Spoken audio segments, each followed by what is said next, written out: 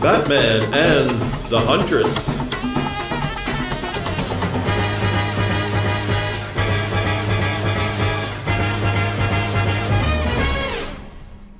Merry Christmas, everyone, and welcome to FW Team Up, a proud member of the Fire and Water Podcast Network. I'm Siskoid. And I'm Diane. Taking you through a classic superhero team-up, Batman and the Huntress, from The Brave and the Bold, number 184, cover dated March 1982. And Diane, this won the Fire and Water Network's Patreon poll as to which Christmas team-up we should do for this holiday season, by 4 times the number of votes that the runner-up got.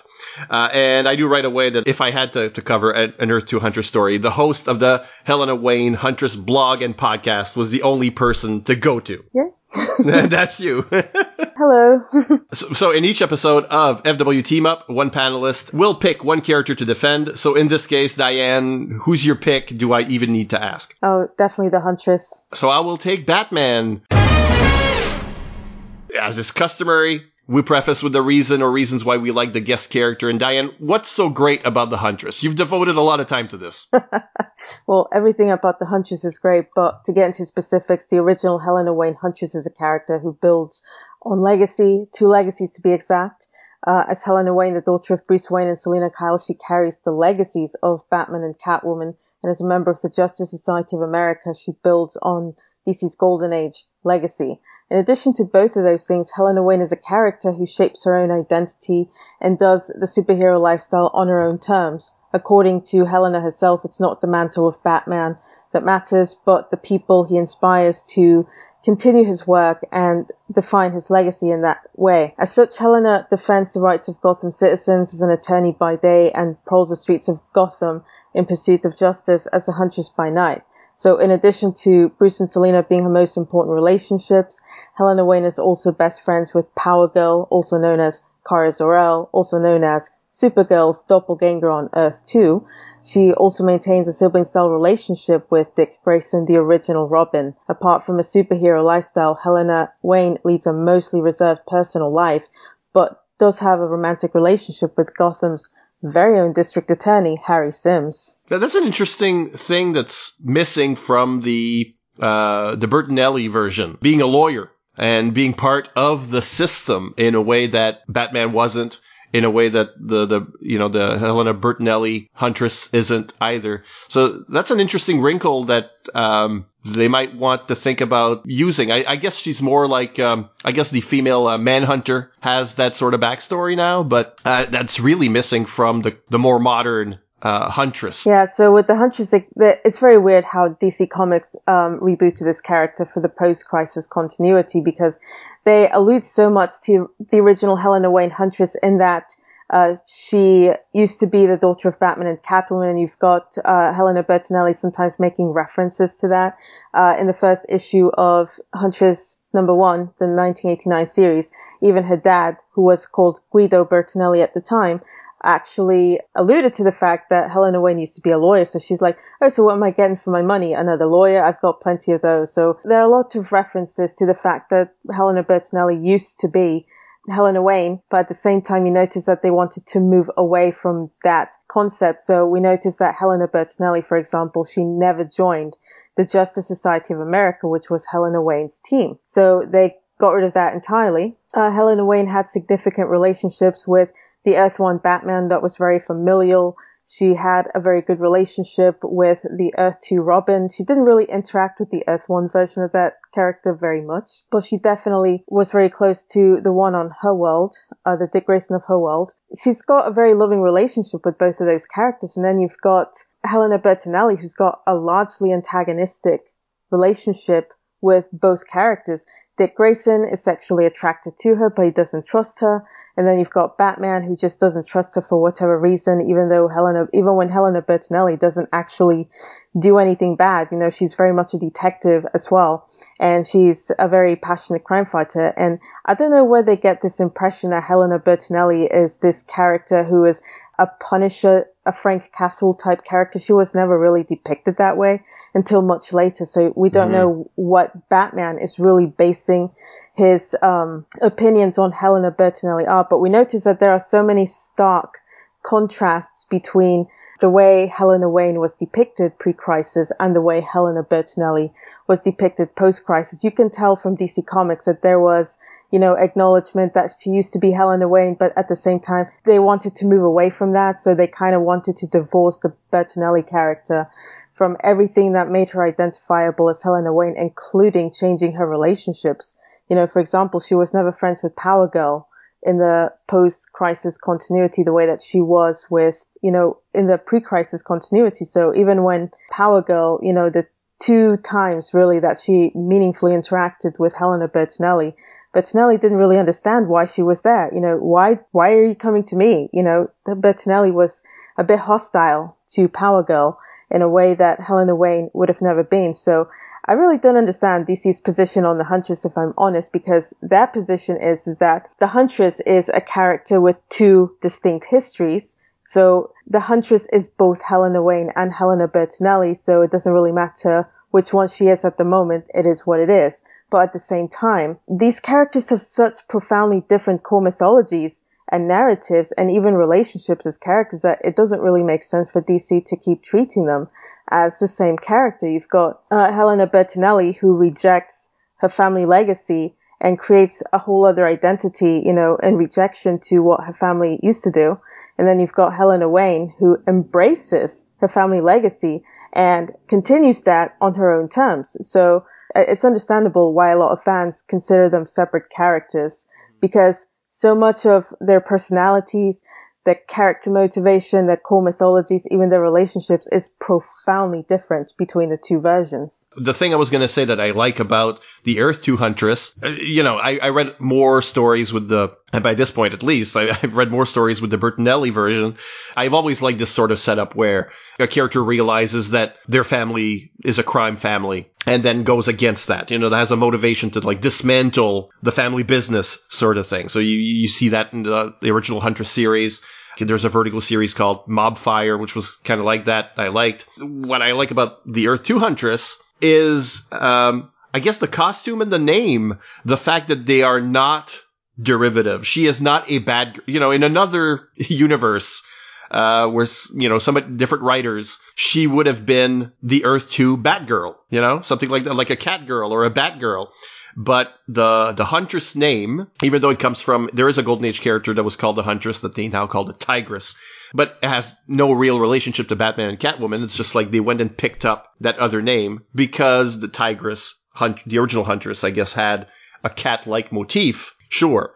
But she doesn't necessarily look like a bad character. There are hints of it. There are hints of Catwoman and Batman both in the costume, but it kind of looks like its own thing. I like that because she's her own woman. She's her own character. Even though she's part of a couple legacies, she does not feel as derivative as some of the other characters in the Bat family. And at the same time, I think that's why, that's why now we have a Huntress that is Huntress by name only, basically, because you could say Huntress and that costume or a similar costume could be a completely different character. And that's what they did, basically, with the new one. She's sort of a victim of her own success in that way. It's like the character concept was stronger than the legacy, ultimately, for DC. Yeah, and that's a real shame, too, because there's so much that you can do with a character like Helena Wayne. There's so much story potential in the character. And while Helena Bertinelli explores a very different concept entirely, she doesn't continue Helena Wayne's legacy in any real capacity. She just kind of took the name from the character and just rolled into a different direction, so to speak. But yeah, and it's kind of funny that you mentioned that, because the whole idea of the Huntress started with an Earth 2 Batgirl as a member of the Justice Society to alleviate Power Girl from the burden of being the only woman on the team. And originally, I guess they were going to go with Betty Kane. Okay, yeah. As the Earth 2 Batgirl, it was going to be integrated into the JSA, but Paul Levitz, who was writer and editor at the time, did not feel that the character had very strong story potential, so they kind of scrapped the idea at first. And then you've got Joe Staton says, hey, we should really definitely create another female character to join the team. That's when he came out with the sketch of the Huntress as we know her, and he presented that to Paul Levitt and Bob Layton, and they kind of created the origin story for the Huntress, and that's how Helena Wayne came to be. So it started with a sketch of a bat-looking woman, and then from that sketch, they developed the origin story that she should be the daughter of Batman and Catwoman, and she should be called the Huntress. So the Huntress identity still homages Batman and Catwoman in that, both of those animals can be predators. Not necessarily in the case of bats, because they can also, they can eat fruits as well. But they can also be predators, and cats are definitely predators or hunters.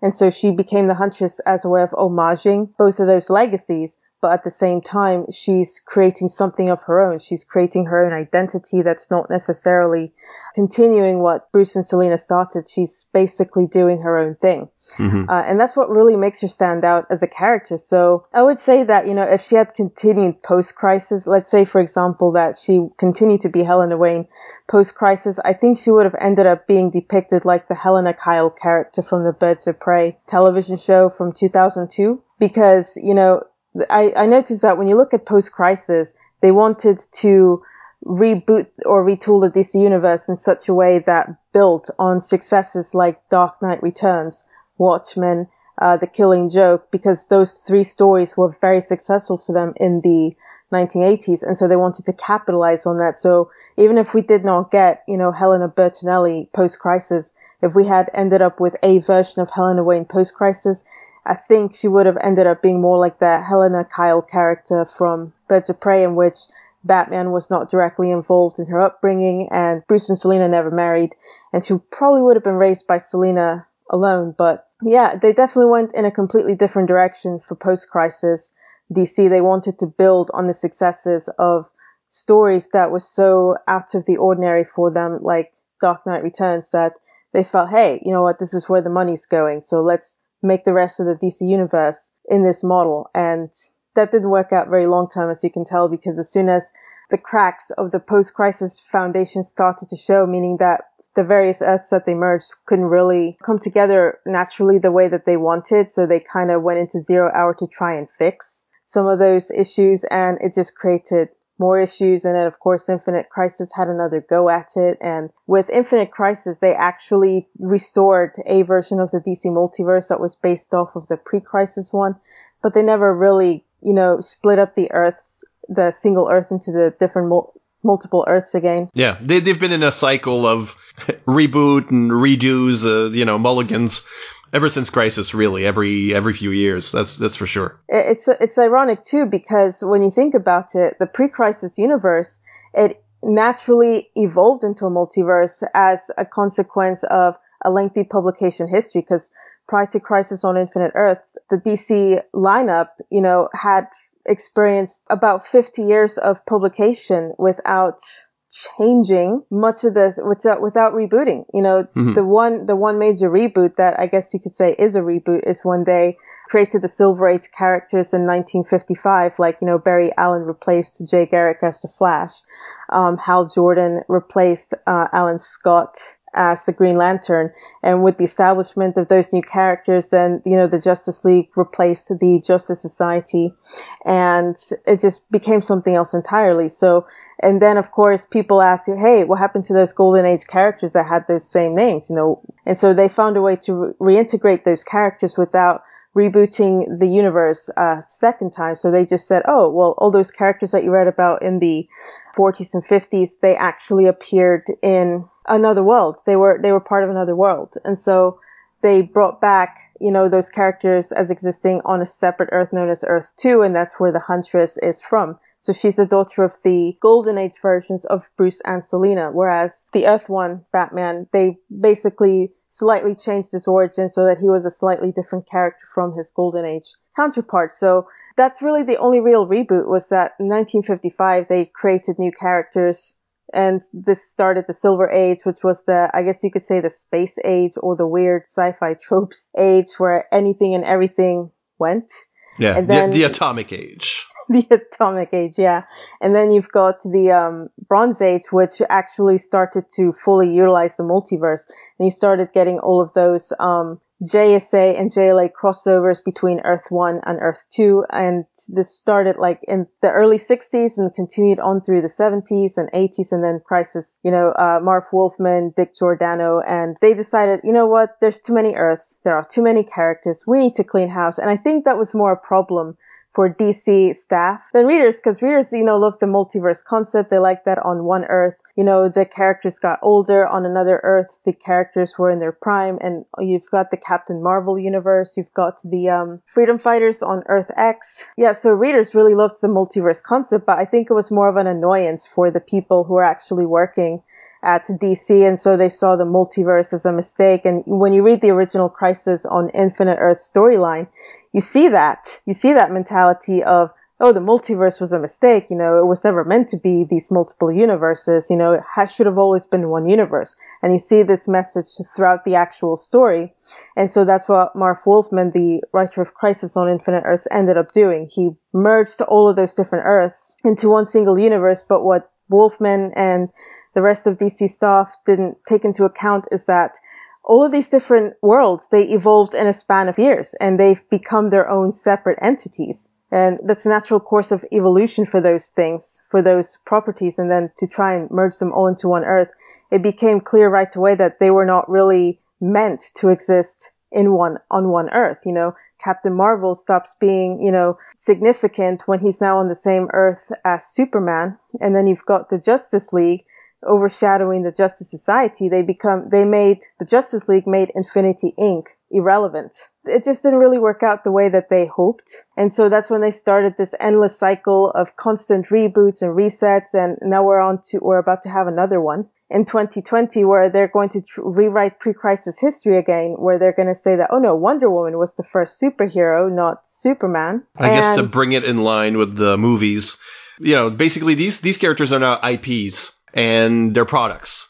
And so they're, suddenly something that's happening in one medium is affecting the other media. So it's a lot of editorially driven material rather than the organic way that it grew that you were talking about, and through the Silver Age and Bronze Age. Mm-hmm. But there are good things about I am a post-crisis kid, I guess. That's, I was reading DC Comics before the Crisis, but the explosion for me was post-Crisis. I don't like Crisis very much, but the universe after that and the idea that now that they're not on different Earths, they can cross over more easily. They can be part of each other's stories more easily. I think that's what they were going after. It's like, because I think they thought the readers that were reading the main line might think that all the Earth 2 stuff, All-Star Squadron and Infinity Inc., well, that's on a different Earth, so I can ignore that. I cannot read those. And if we do a Shazam book, it's going to be on Earth S. And okay, I don't need to read that because it's not part of the main line. They were trying to make it more like Marvel Comics, where everything happens in the same history and universe, and everything happens in New York City, that kind of thing. So I think that's what they were going for. They were trying to beat Marvel at their own game because Marvel was doing better than they were at the time. I think that was the point of it. But Huntress was, to bring it back to Helena, Huntress was one of the victims because there's no place for a legacy character at this point that is the daughter of characters that are too young to have a daughter in the main continuity. I'm even surprised that they kept using her. It's like, well, we've got this interesting character, interesting outfit and name. We can make something of this, but we have to jettison her entire history. Which is sort of what they did with Power Girl as well, There was that terrible time when she was in, like, the granddaughter of Arion of Atlantis. It's like, we just have to fit these characters in there somehow. Yeah, and they were not better off for it either. Power Girl, I think, well, at least with the Huntress, they managed to finally integrate her into something like the Birds of Prey, but then you've got Power Girl, who she got her pre-crisis history back, but she did not benefit from that. She just became an even more tragic figure than before. And I'll be honest, I really hated that status quo for Power Girl. She's not a character that I can register as tragic, being the sole survivor of an entire universe, and she's forced to live on an Earth where a version of her family exists, but it's not her family. A version of her exists, but it's not her. And a huntress exists, but it's not her huntress. That was a terrible, terrible status quo for Power Girl post-Crisis. I really hated it. It was post-Infinite Crisis, actually. And I remember when I read JSA Annual #1, I was hoping that, they would actually bring Helena Wayne back. Sure, she'll be a sole survivor of Earth 2 as well, but at least Power Girl would have someone to share that burden with instead of just being the sole survivor of an entire universe. I really hated that status quo for her, and I really don't want them to go back to that. So if they integrate Power Girl into the post-crisis, or I don't know what they're going to call it, the 5G timeline, Yeah. they're saying another crisis is going to happen, and that's going to kickstart the 5G storyline. I'm like, I don't know what to call it. So if they decide to reintegrate the character, because a lot of people love that character, especially Jimmy Palmiotti and his wife, Amanda Connor. Amanda Connor, yeah. They love those characters, but they haven't figured out how to integrate her into the main universe because Supergirl already exists. So, and she's very much a character who works, on a world like Earth 2. So what do you do and if Helena Wayne gets born into the main universe, where does that leave Power Girl? So it's just, I can see this whole timeline repeating the same problems as the original post-crisis timeline where they did the whole history of the DC universe. And it's just going to lead to the same exact problems as before. And I wrote a whole post about this, but it's just, I don't see this ending well. I think, I think they should really just stop obsessing over trying to make incongruent parts into a single whole and just realize, okay, maybe some things work better in a multiverse setting like Power Girl and Helena Wayne as a huntress. The Justice Society, Infinity Inc., those characters work better on Earth 2. And, leave Earth 1 as the Justice League Earth and the Teen Titans Earth and the Birds of Prey Earth and all those characters that actually work, as Earth 1 characters. And, just go back to having a multiverse because it's way less confusing, way less convoluted. You don't have to constantly rewrite characters' histories to make it all work, because that just ends up confusing not just older readers but especially newer readers, because you have so much conflicting information. You've got a pre-crisis huntress and a post-crisis huntress and a new 52 huntress and a rebirth huntress, and you've got so many different versions of the huntress. It overwhelms a new reader in trying to get it keeps into you in character. business, certainly. But let's if people are looking for, usually we do like a publication history. We just gave a huge context for her post-crisis history, at least. But if people are looking for stories starring Helena Wayne, the original Earth 2 Huntress, what's the publication history there? Where do people go? What are they trying to find in the in the dollar boxes? So if you want to get in contact with the original Helena Wayne Huntress, she can be found in the Bronze Age run of All-Star Comics and Adventure Comics, which were published between 1976 and I think 1978, 1979. Actually, those stories were recently reprinted in a new hardcover called All-Star Comics, Only Legends Live Forever. That actually came out back in October of this year. It collects the entire JSA run from 1976 to 1979. So all of it is there. So if you want to see how Helena Wayne, if you want to see her literal first appearances in comics, All-Star Comics and Adventure Comics, you see her interact with the Justice Society of America as well. She teams up with them. She even fights the original Golden Age Huntress in one of those stories. You see her establish her friendship with Power Girl in also those stories. And then, of course, you've got the upcoming Huntress Origins paperback, which is actually a reprint of Huntress Dark Knight, Daughter from 2006. All of those stories, her solo stories from Batman Family and the first few years of Wonder Woman that Paul Levitz worked on, all that's going to be collected again in January 2020 in Huntress Origins to coincide with the release of the Birds of Prey movie that's coming out in February. Which is weird because that version is Helena Bertinelli in the film, but DC Comics is DC Comics. Anyway, so yeah, you've got at least 2 books. One that's out now and another one that's coming out in January that's collecting all of Helena Wayne's pre-crisis or at least most of Helena Wayne's pre-crisis histories. You can also find her in Infinity Inc. Issues 1 through 12. She's in that entire storyline. And then she also appears in Alan Scott's Wedding in Infinity Inc. number 21. There's also the Crisis on Infinite Earths tie-in with Infinity Inc. number 25. And you also got America versus the Justice Society, which is also out on trade. I don't know if it's still in print, but that one came out back in 2015.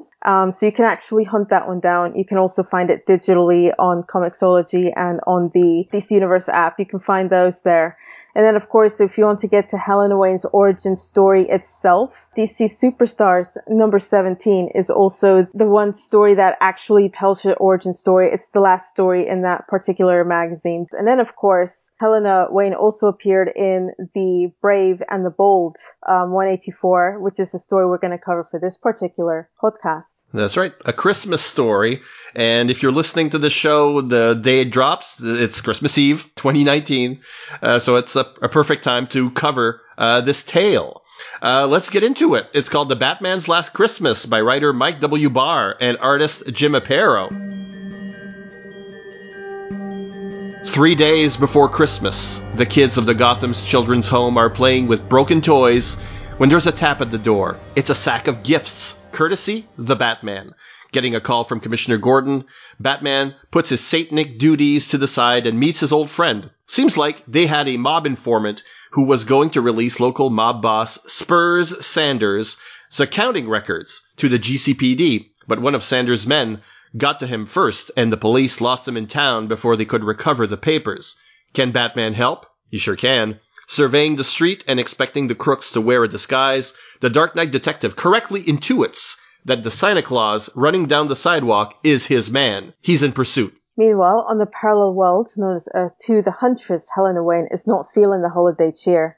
Deciding not to spend the holidays alone, she decides to take a trip to Earth 1 via the JSA and JLA transporter tubes to meet with the Earth 1 version of her father, Bruce Wayne.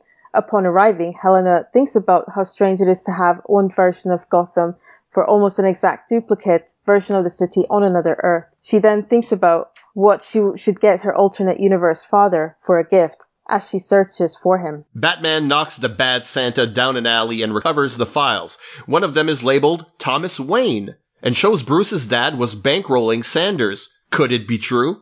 He's distracted and doesn't see the crook behind him raise his gun. Just as the bad Santa is about to fire his gun at an unsuspecting Batman, the Huntress quickly comes to his rescue and prevents his murder.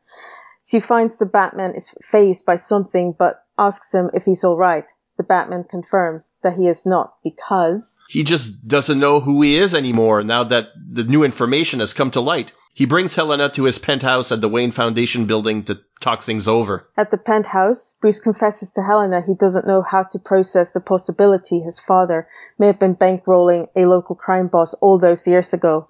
Helena then tells Bruce that he is a detective and he owes it to himself to find out the truth. Bruce decides to call on the Wayne's old accountant, Amos Randolph, who he hasn't seen in years. And the next day, he and Helena pay the old man a visit. Old and sick, part of his house has been converted into a hospital, but he's well enough to receive Bruce and his cousin from out of town. Bruce gives him a Christmas gift, a picture of Randolph's with the Wayne family, and Randolph reciprocates by showing him his old ledgers, which indeed show mysterious monthly $10,000 withdrawals that match Sanders' books. Next stop, Spurs Sanders' estate, which they visit as Batman and the Huntress. Batman surprises the security guards by hiding under snow. Then they kick the door down and everyone behind it. Spurs Sanders appears with a cowboy shtick Batman quickly puts a stop to. He knows Spurs is a local boy. They question him about Thomas Wayne, and Sanders plays a tape of Bruce's dad agreeing to finance his criminal activities. And if Batman doesn't want the tape to get out, since he obviously cares about this, he should give back the records he confiscated. He gives them till Christmas to think about it. Then a grieved Batman gives Huntress the slip. But the Huntress does not need to follow Batman to know where he's headed. The place she has in mind is a place she visited often enough with her own father, the graves of her long-deceased grandparents. Batman at his parents' graves, questioning his mission. Why avenge them when they were no better than the worst criminals he fought in their name? To continue his career as Batman would make him a hypocrite, and so he throws off the cowl. The Huntress has seen this sight play out before on her own Earth, the night her mother died, as also the night her father threw away his cowl and burnt it to ashes. Bruce Wayne returns to living the life of a millionaire playboy, albeit a very sad one. Meanwhile, the Huntress patrols Gotham in Batman's stead and decides to follow up on the bad Santa from earlier and to make sure that he's safe from harm. It turns out his boss, Spur Sanders, decides to tie up a loose end, him. Luckily for bad Santa, the Huntress was nearby to save his life from an assassination attempt, and his son gets to see his father live to see another day. Bruce observes the scene from afar, and he has an epiphany. Yeah, Bruce has done some thinking, and hey, even if his parents were crooks, Batman must exist to spare others the loss he suffered when his parents were murdered. That hasn't changed. And besides, nothing's been proven yet. Returning to Wayne Manor for clues, the visit jogs his memory. He remembers Randolph coming to see his parents on one Christmas long ago and giving him a toy fire engine, and that's it. Well, not the fire engine, but something else. Time to get back into costume. The Huntress could not be happier to see her Earth One father take up the mantle of Batman once more. She cries tears of joy. Batman appears at Randolph's bedside in the night. He brings a present. The truth. He tells him he's been rumbled. Batman knows Randolph embezzled funds from the Waynes to help Sanders build his criminal empire, and that he faked Wayne's voice for Sanders. The proof is that his nervous tapping, flip back through the story and you will hear it, could be heard on the tape. Even if Batman can't prove it, it doesn't matter. Randolph is already in a kind of prison, and he'll die there. While Batman is paying Randolph a visit, the Huntress pays a visit of her own to Spur Sanders himself. She informs him that Thomas Wayne on his tapes is nothing more than a clever impersonator, and that he's lost his grip on the Batman. Sanders then informs the Huntress electronic voice printing is in evidence in a court of law. The Huntress then informs that even if electronic voice printing isn't enough to convince a court of law, giving the story to the press will most definitely convince the general public. Either way, he's a jailbird, because the Huntress dropped off all his records to Commissioner Gordon, who's had Saunders on the top of his Christmas list for quite some time. Christmas Day, and as families the world over get up to celebrate, the Huntress is witness to Batman standing over his parents' graves, renewing his vow to dedicate his life to his war on criminals.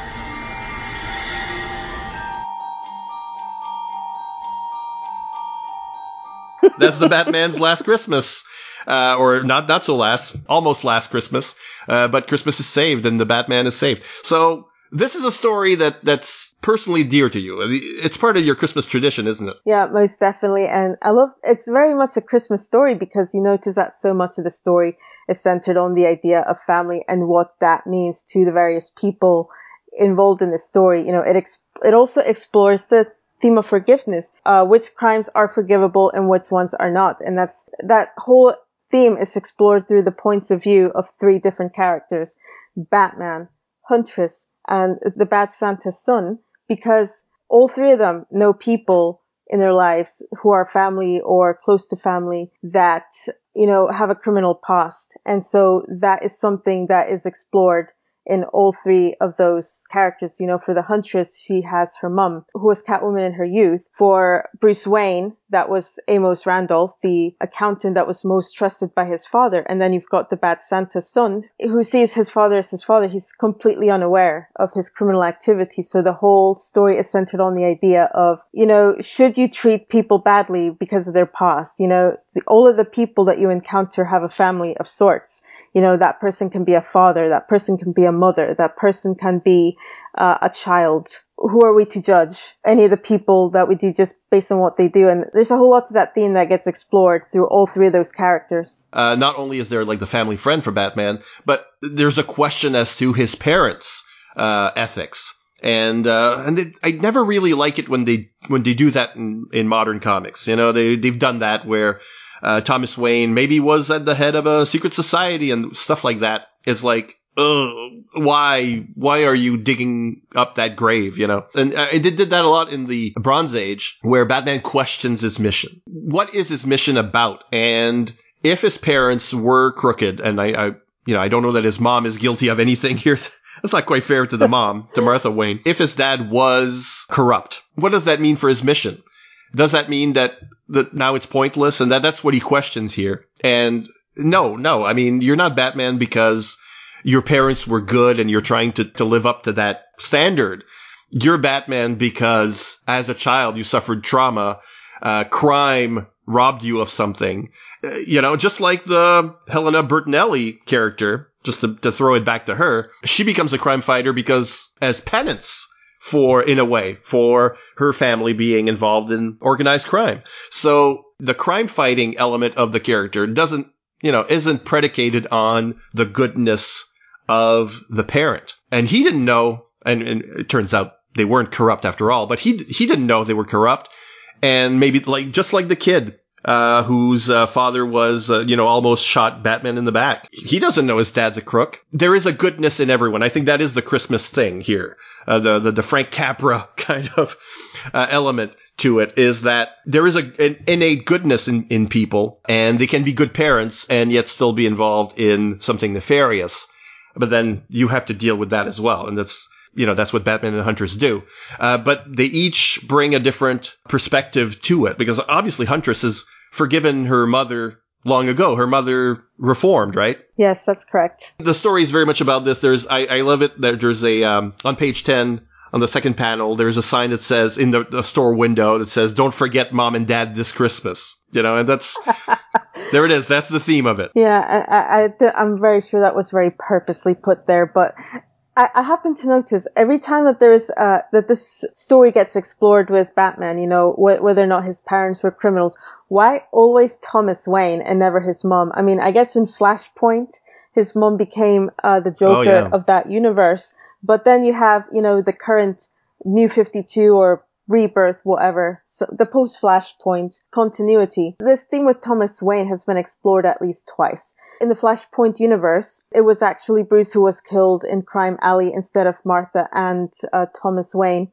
And so they both responded to that death very differently. Martha became the Joker and Thomas Wayne became Batman, but he's a very violent Batman. He actually murders people and his world is completely awful. And then you've got the New 52 version of Earth 2, where Thomas Wayne did not actually die in Crime Alley. He turned out to be alive, but he was also tied to the mafia. So actually his death, or what was supposed to be his death on Crime Alley, was supposed to be a mob hit. So Frankie Falcone, whom he actually treated in the hospital at one point and became very close friends with, supplied him with drugs, and he became, a close friend of a mobster, of an actual mafia crime boss. And so Frankie Falcone, when he felt betrayed by Thomas Wayne, because by then Bruce had been born and he wanted to move away from being a part of organized crime, Frankie Falcone responded by attempting to murder both people. So Martha died, Thomas survived, but then he chose a life of revenge instead of actually reuniting or getting back together with Bruce.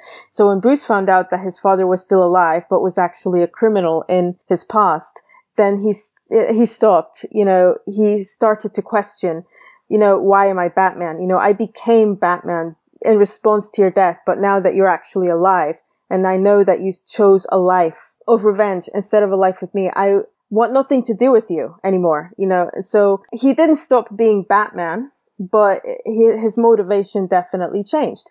And this was also the version of Bruce Wayne who still married Selina Kyle, Catwoman, who was more of a hero in this version of Earth 2 than in the past version of it. And then Helena Wayne was still born, but now it's so weird because Helena Wayne, when she was introduced in the post-Flashpoint universe, she was introduced as Helena Bertinelli in the Huntress 2011 miniseries of the New 52. So she was introduced as Helena Bertinelli, and then she revealed that Helena Bertinelli was just an alias that she was using. It was not even her real one, and she was Helena Wayne the whole time.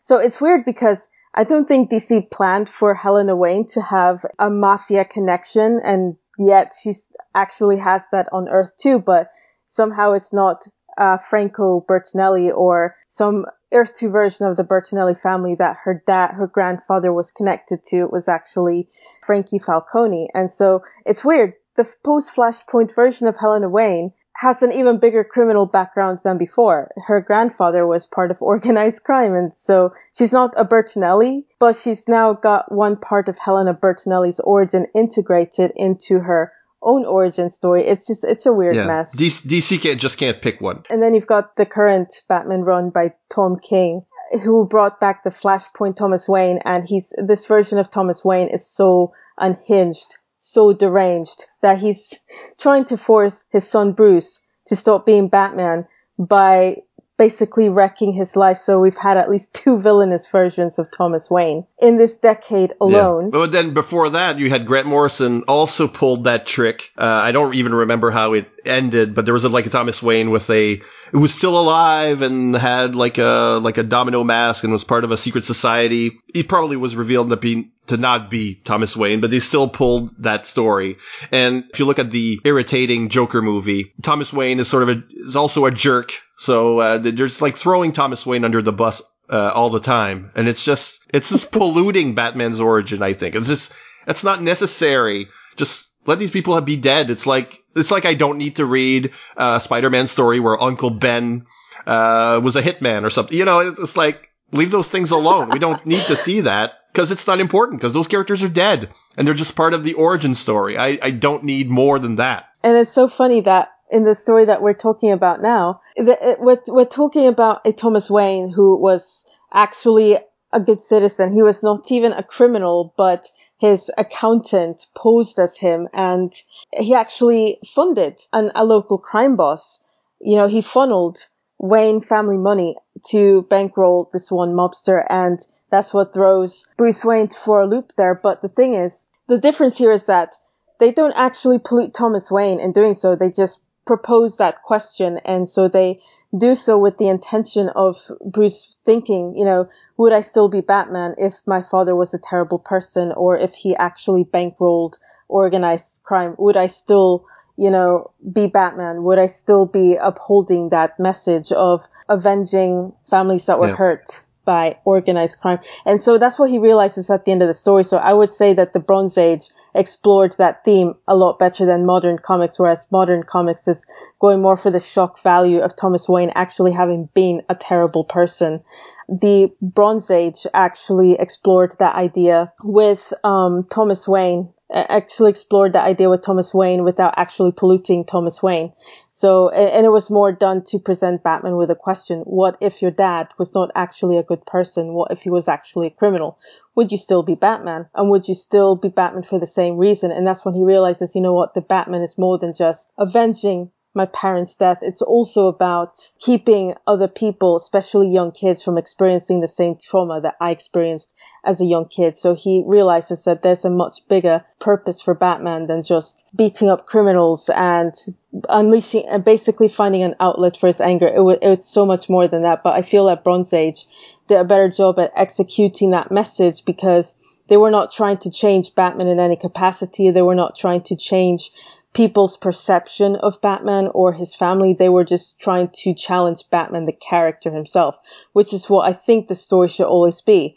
Challenge Batman, but do not challenge readers' understanding of the character, because why do you want to change who the character is to the audience? You're going to end up, reinforcing a different message entirely from probably the one that is supposed to be Batman's narrative. And I think that's the function of Huntress in this, because you could look at this story and say, well, Huntress isn't really all that necessary in terms of plot.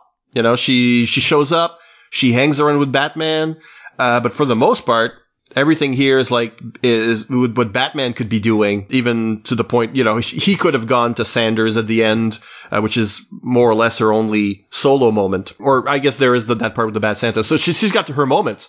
But to the overall plot of this, Batman could still have had that shock, could still have been questioning, and without Huntress there. But her function is that there it is. There's the example. Here is the daughter of a criminal, of someone who did bad things.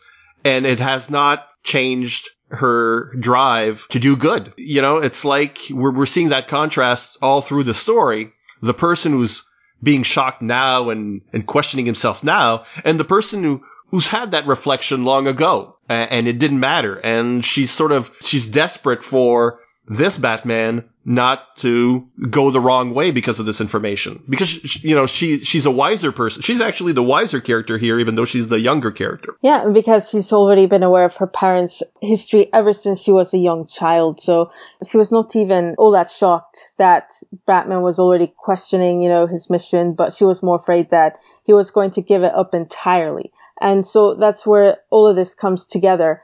And the Huntress, she's already had that question when she stopped at her mother's. So when you look at DC Superstars, number 17, she already went through that crisis. She already went through that traumatic event of losing her mother, but also being aware of her mother's past. And it was her mother's past that actually got her to what led to her death, basically. And so she already came to terms with that. She already went through that journey. She already went through that question of, how does my mom's legacy affect me? And of course, this is a theme that Joey Cavalieri will later explore in his own way. But then you've got the Huntress who's trying to keep the Earth One Bruce from giving up something that is an important part of his identity, an important part of his raison d'etre as an individual. And so she's going through all of these motions with him. And the Huntress, she understands where he's coming from. So she understands, the pain of the criminal past, affecting his future. She wants to be there for him. And I guess you could say, yeah, I definitely agree with your point that, she's there to basically provide the light at the end of the tunnel for Batman, showing that, yeah, you know what, maybe even if your dad did terrible things, you became Batman for something entirely different. Just like I became the Huntress for something entirely different. This is something I would have done regardless if my parents had died or not. So it's all about serving a greater purpose. It's about serving a different purpose, a greater, much stronger purpose. There's a lot of evil in the world and a lot of people are powerless to help their situation. So if I can at least help them in some capacity, that's all that matters. And that's basically what she brings to the table here. It's not the reason you became Batman that matters. It's the reason you do it at all that matters. What drives you to do this every single night and not just once to avenge your parents' death? What drives you to do this every single night? And it turns out that I do it because there's a lot of people who are hurting. Crime is not a thing of the past. It's a constant ongoing thing. So I want to spare young children, especially, the same trauma that I experienced.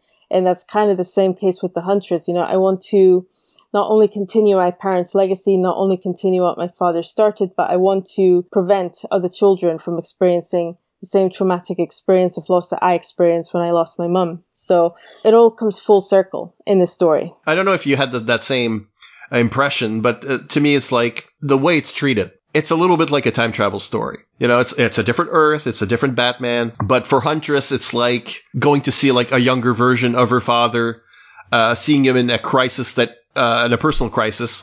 We use crisis a lot, but in a personal crisis that is similar to a personal crisis that he had, and that he suffered through. And she's trying to keep history on course, kind of thing. She's trying to prevent doing the quantum leap thing, to set right what once went wrong or something.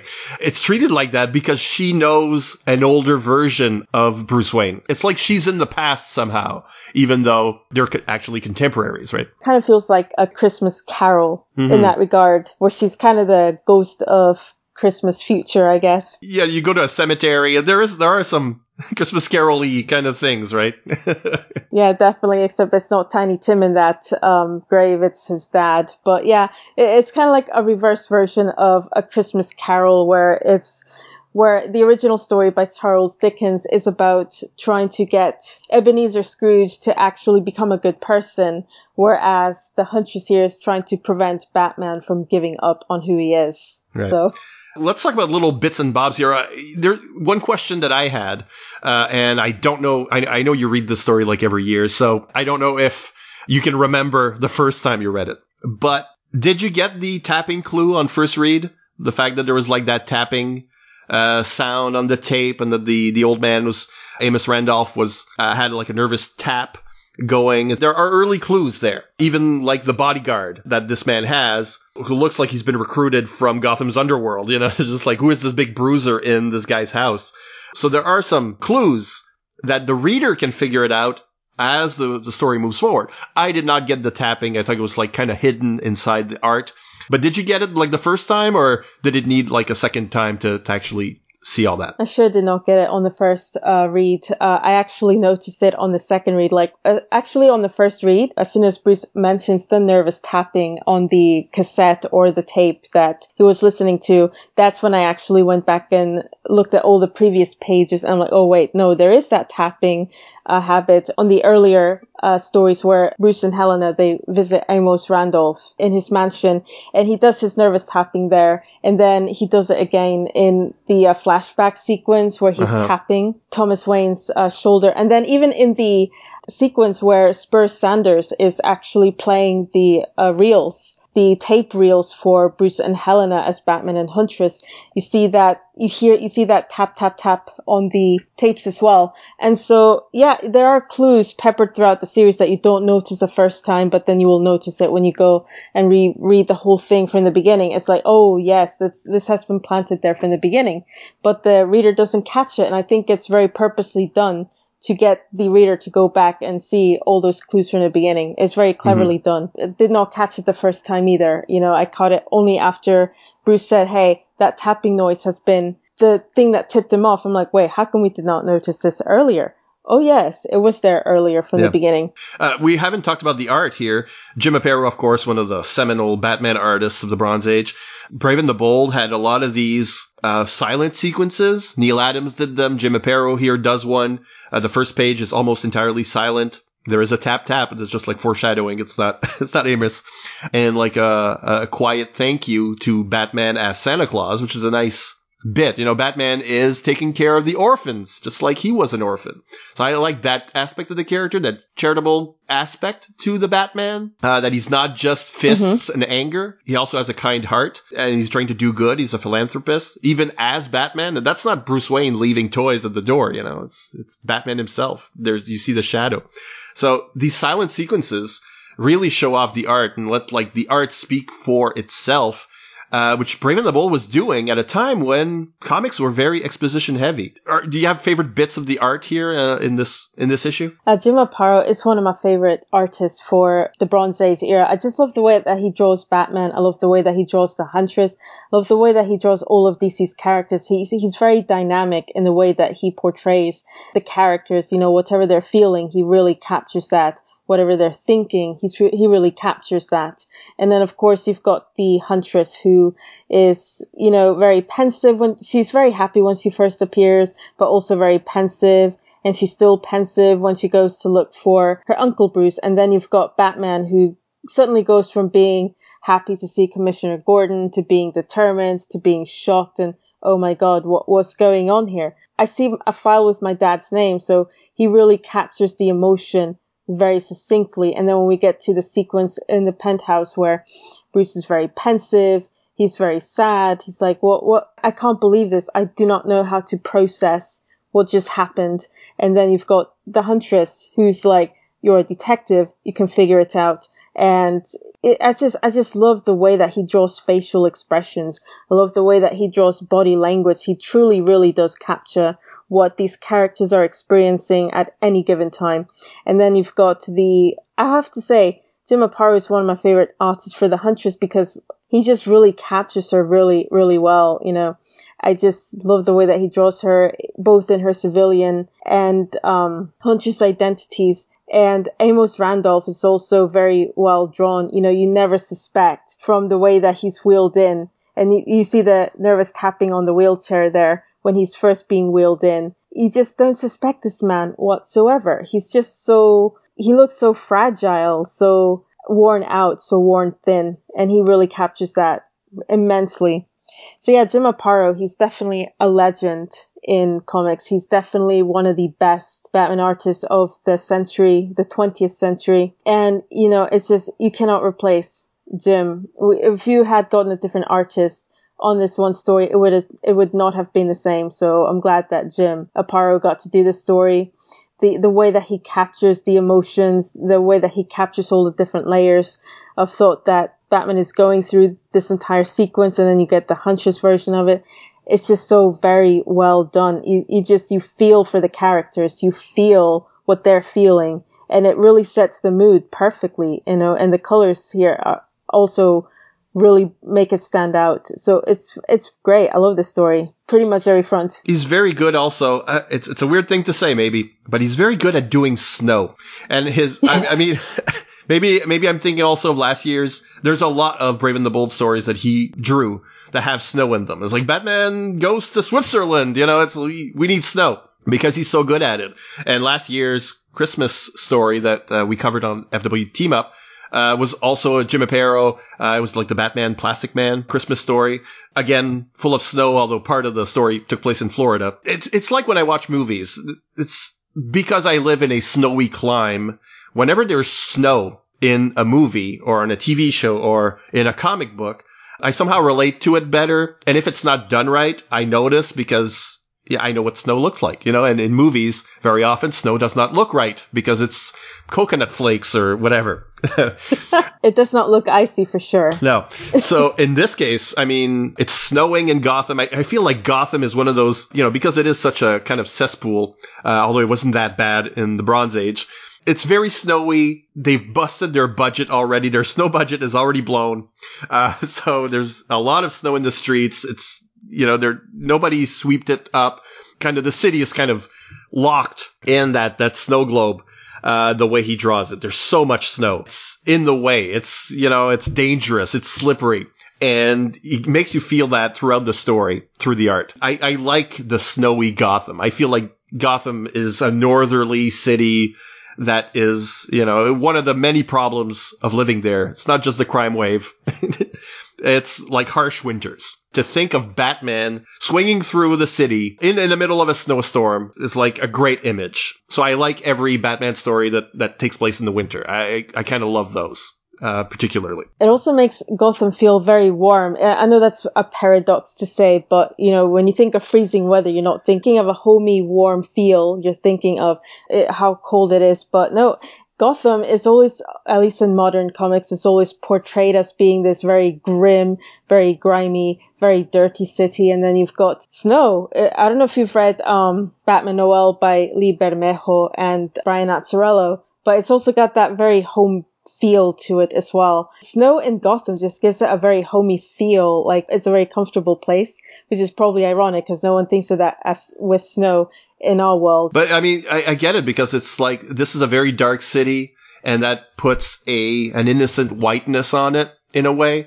And then it forces you into the interiors. And if you look at the interiors here, it's fireplaces. It's a lot of light. The kids in the orphanage. It's like there's like this blazing yellow coming out of the room. And at the end, when we get to everybody's having their Christmas in different panels, again, it's like, okay, you got your Christmas tree. You got that blazing candle. You got little cherubs flying around. You got the DC staff signed this book. So there's like signatures for, I don't know how many dozens, 3 or 4 dozen DC staffers, writers, artists, editors, all sorts, who have signed like a parchment. This book was DC's Christmas card in 1982. Even though we have shots of Batman and the Huntress in a cemetery, the sun is rising, the rest of the page has holly and Christmassy feel, and you get that warmth because, well, it works with the Christmas story, obviously. When it's cold outside, you come in and inside is where the colors are, where the heat is. Jim Aparo and whoever colored this, it's Adrian Roy, right? Yes, Adrian Roy. So they've really created an atmosphere that is hot and cold, and it actually comes off the page. Yeah, and notice that there's a lot of use of warm colors throughout the comic by Adrian Roy that really helps convey that warm and homey feel to it. And it's like the background in particular, it's either pink or red or yellow, and occasionally blue, but it's mostly purple, pink, red, and yellow. You see this throughout the comic, and that really helps convey the feel of this warm story. Don't forget, Mom and Dad, this Christmas is even done in reds. You can't miss it. You can't miss it, even though it blends in with the background and the focus is really on Helena Wayne and Bruce Wayne. They really pop out. They're very brightly colored compared to the rest of the background. But yeah, it's just every page has red or a warm color attached to it, so it helps convey that feeling of warmth and home, I guess. We have a Santa, and we also have Bruce Wayne's one-shot girlfriend here at the Club Gotham who's wearing a sort of Christmas, a sort of Santa coat. So you got those popping reds. The comic knows it is a Christmas story. It's got to have those colors. Yeah, definitely. And you see that peppered throughout. So you've got everything. You've even got green and red on the clothing, like the son, for example, and the dad, the bad Santa from earlier in the story. He's got a red coat and the son's got a green coat with a green hat. And you've got the villains in the story who are colored in blue. So they're all color coded to convey their roles in the story even. It's interesting how very well thought out this comic is, this one story.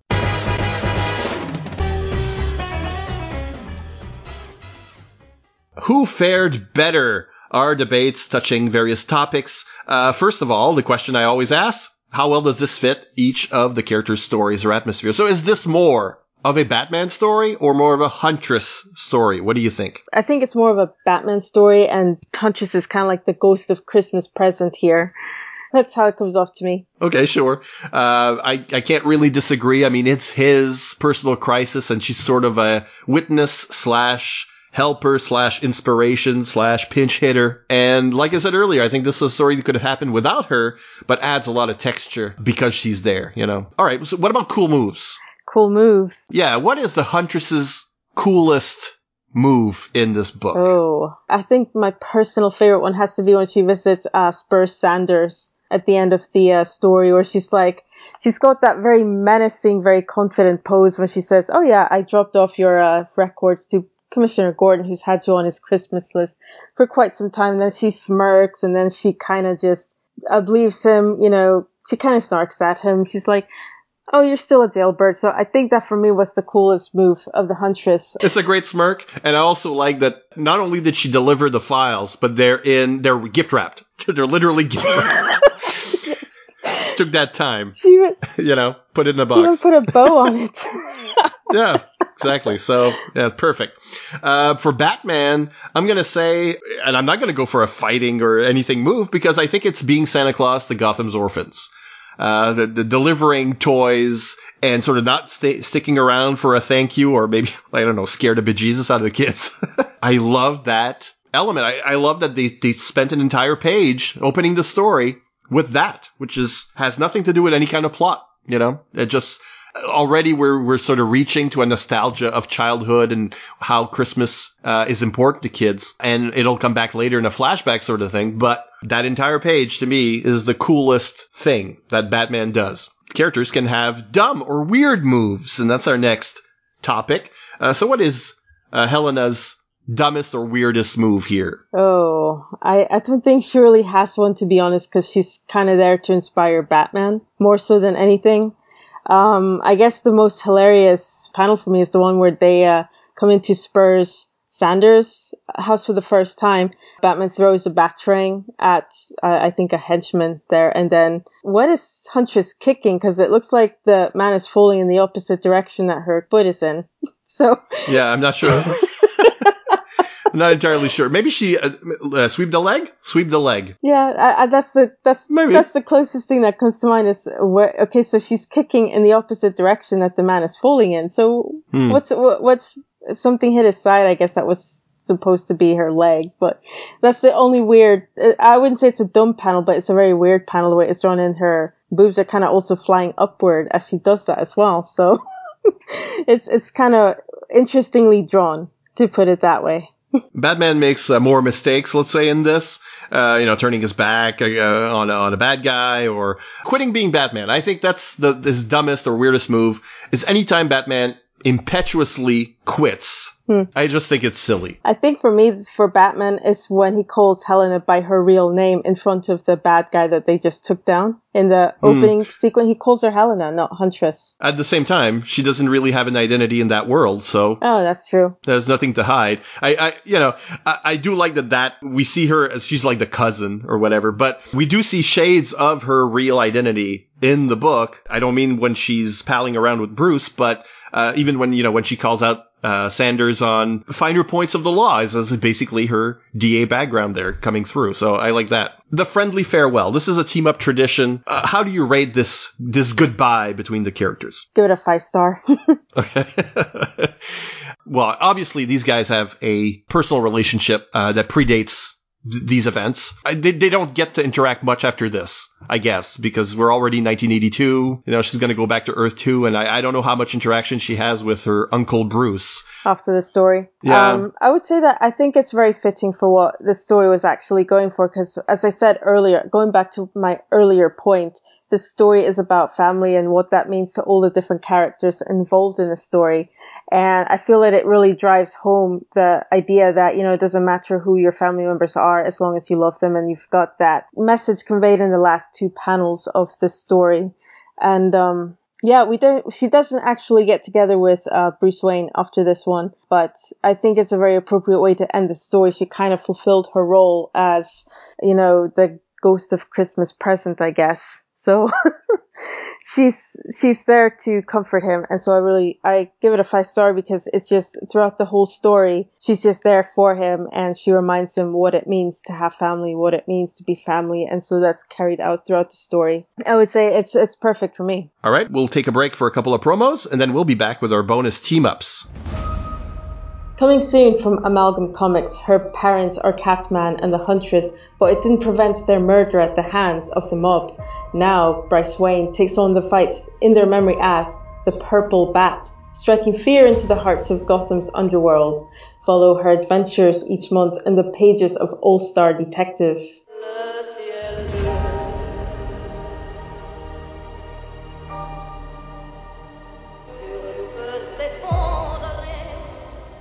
To confront the ultimate killers, I must construct the ultimate alias. Hey, who is that lady? I think she could fly.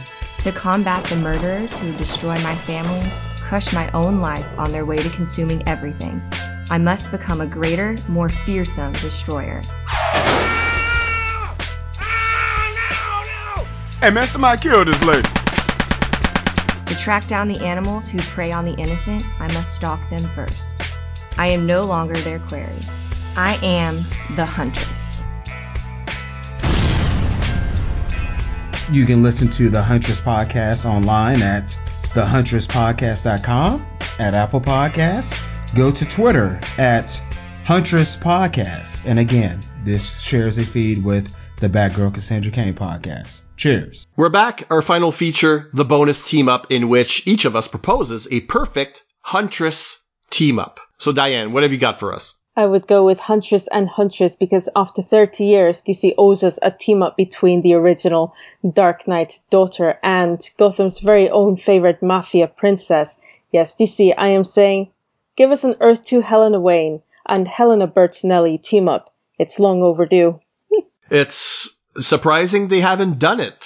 I don't know. It's because they treat them as the same character. I'm saying, stop treating them as the same character. And let's have them meet and compare notes. And I think there's like a kindler, gentler Huntress, and then there's a more angry, aggressive Huntress.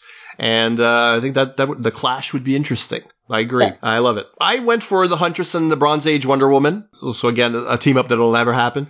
But because I first discovered Helena Wayne as a backup in Wonder Woman in the early 80s. That's where I first encountered the character. And I would want to pay tribute to that with a story where one or the other crosses over to the other's Earth, where they can have an adventure together in that era, in the Bronze Age. Very much a World's Finest before they actually did that in the New 52. And I'd even dig up an old Bronze Age World's Finest villain duo for the occasion, a pair of favorites from World's Finest Comics at the time, Null and Void, which only I really remember. I love those thieving partners, and they have like very strange power sets. You know, if I were a writer at DC, I'd be finding all sorts of excuses to use them. That's basically what I would do. I love their names. Null and Void, literally meaning nothing. That's clever. Yeah. This is the end of the show. Thanks for teaming up with me, Diane. Tell people what you're working on and where they can find you. Right now I'm about to cover the DC TV mega event on the CW, Crisis on Infinite Earths, which will also feature the first appearance of Ashley Scott's Huntress from the Birds of Prey TV show from 2003. We kind of saw her cameo already, but we don't know if she's got a bigger role to play in the finale of Crisis. So I look forward to seeing what they do with the character during the crossover, or at least the finale, because that's what's left at this point. Hopefully she doesn't stay dead like the original Helena Wayne character did in the comic book version. Oh, damn you, Marvel, when you could have killed Batman instead, but okay. Jeez. That being said, well, he's been around for 50 years at this point that Crisis happened. You know, Helena Wayne only got 8 years. So yeah, if I had to sacrifice a Wayne character, I would have sacrificed Batman, and that would have been much more impactful, and just have Helena take over as the Huntress. Yes. Make the DC Universe really feel that loss. But anyway, that being said, I can be found at HelenaWayneHuntress.com. And on Twitter, you can find me at Helena Wayne Blog. I'll wish you some happy holidays, what's left of them. Well, we're taping this before the holidays, so you have some good holidays. I'll let you go. I'll be back with listener feedback from our previous episode, so stick around. Thanks, Diane. Thank you. The time is out of joint. The time is out of joint. The time is out of joint. The year is 1994, or 1944, or maybe 2994. Time is under threat, and history is falling apart. Who will survive this crisis, and how will history be changed for those that do? 0 Hour Strikes takes you back to that DC Comics crossover and covers the entire story, issue by issue, tie-in by tie-in, as the DC Universe goes down to zero. Join Bass and Siskoid at fireandwaterpodcast.com or on iTunes. 0 Hour Strikes, a proud member of the Fire and Water Podcast Network. Remember, Legion. Here are excerpts from your feedback from our last episode, which was an Ultimate Spider-Man and FF team-up. My guest was Tim Price. So on Ultimate Team-Up number 9, here are some of your comments. Our very own Network's Max Romero is a big fan of Jim Mahfood, who was the artist on that issue, and you'd never heard of this one, so we've given him something to track down. We also have Chris Franklin says, fun show, dipped my toes in Ultimate Spidey, but didn't stick around long. I did make a tidy profit selling the first 12 or so issues when they were still hot. So at least there's that. I had no idea how fast and loose Marvel was playing with the Ultimate versions of their characters, introducing them multiple times until something stuck. Didn't the Ultimate Reed Richards go all nuts and destroy the universe or something? I seem to recall reading about that somewhere. Tim came back in to give more details. He says, this is correct, Chris. After the Ultimatum event, where he irreparably ruined his friendship with the rest of the Ultimate FF, Ultimate Reed Richards traveled into a limbo-like dimension and discovered that his body was essentially immortal, so he stayed there for 1,000 years, gaining knowledge and power and going cuckoo for Cocoa Puffs. He returned in Ultimate Mystery and Ultimate Enemy as the Maker to make over the world by force, and did a pretty fine job of it up to Hickman's Secret Wars, which destroyed the multiverse. Ultimate Reed did help fight against Dr. Doom to get the multiverse restored, but rather than return to Earth 1610, he stayed in Earth 616 and has been making trouble in New Avengers, Infamous Iron Man, and probably other places that I haven't read yet. Thanks for Tim-splaining that. And we have Max Traver, who says, I was fully on board with Ultimate Spider-Man from day one, and I remember being totally thrown by this issue. It just seemed so unlike the slow, deliberate pace of the Ultimate Spider-Man book to so obviously just throw things at the wall and not even really seem to care if they stick. Spider-Man sticking to walls. Thanks, Max. He also says it just felt strangely haphazard for an otherwise carefully planned and executed project. Then again, I'm not sure how quickly it all went off the rails, or at least I don't trust my memory of it. I know that Ultimate X-Men and FF never really landed for me, and I grew tired of Ultimates pretty quickly.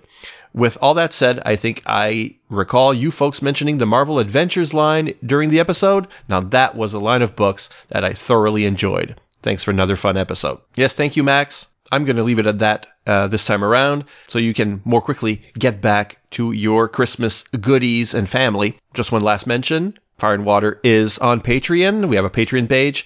And if you like this sort of content, please think about leaving a one-time or a monthly donation, like our very own sponsor, this show's sponsor, Alan W. Wright. He is brave. He is bold. He is Marvel Team Up. Okay, maybe that doesn't make any sense. But he is our very own sponsor. If you want to be a sponsor like that, you can just tell us which show you want to sponsor. And it would be my pleasure to dedicate an episode to you. On that note, you know we love your comments. I want to read them. What did you think of this Huntress Batman story? And the best place to do that is fireandwaterpodcast.com, where we also have an image gallery that presents some of the pages and panels that we discussed today. And if not, of course, you're welcome at our Fire and Water Facebook page or on Twitter, where our account is FW Podcasts. That's it for me. Come back next time for another amazing superhero team-up, because after all, justice is a team effort. Happy holidays!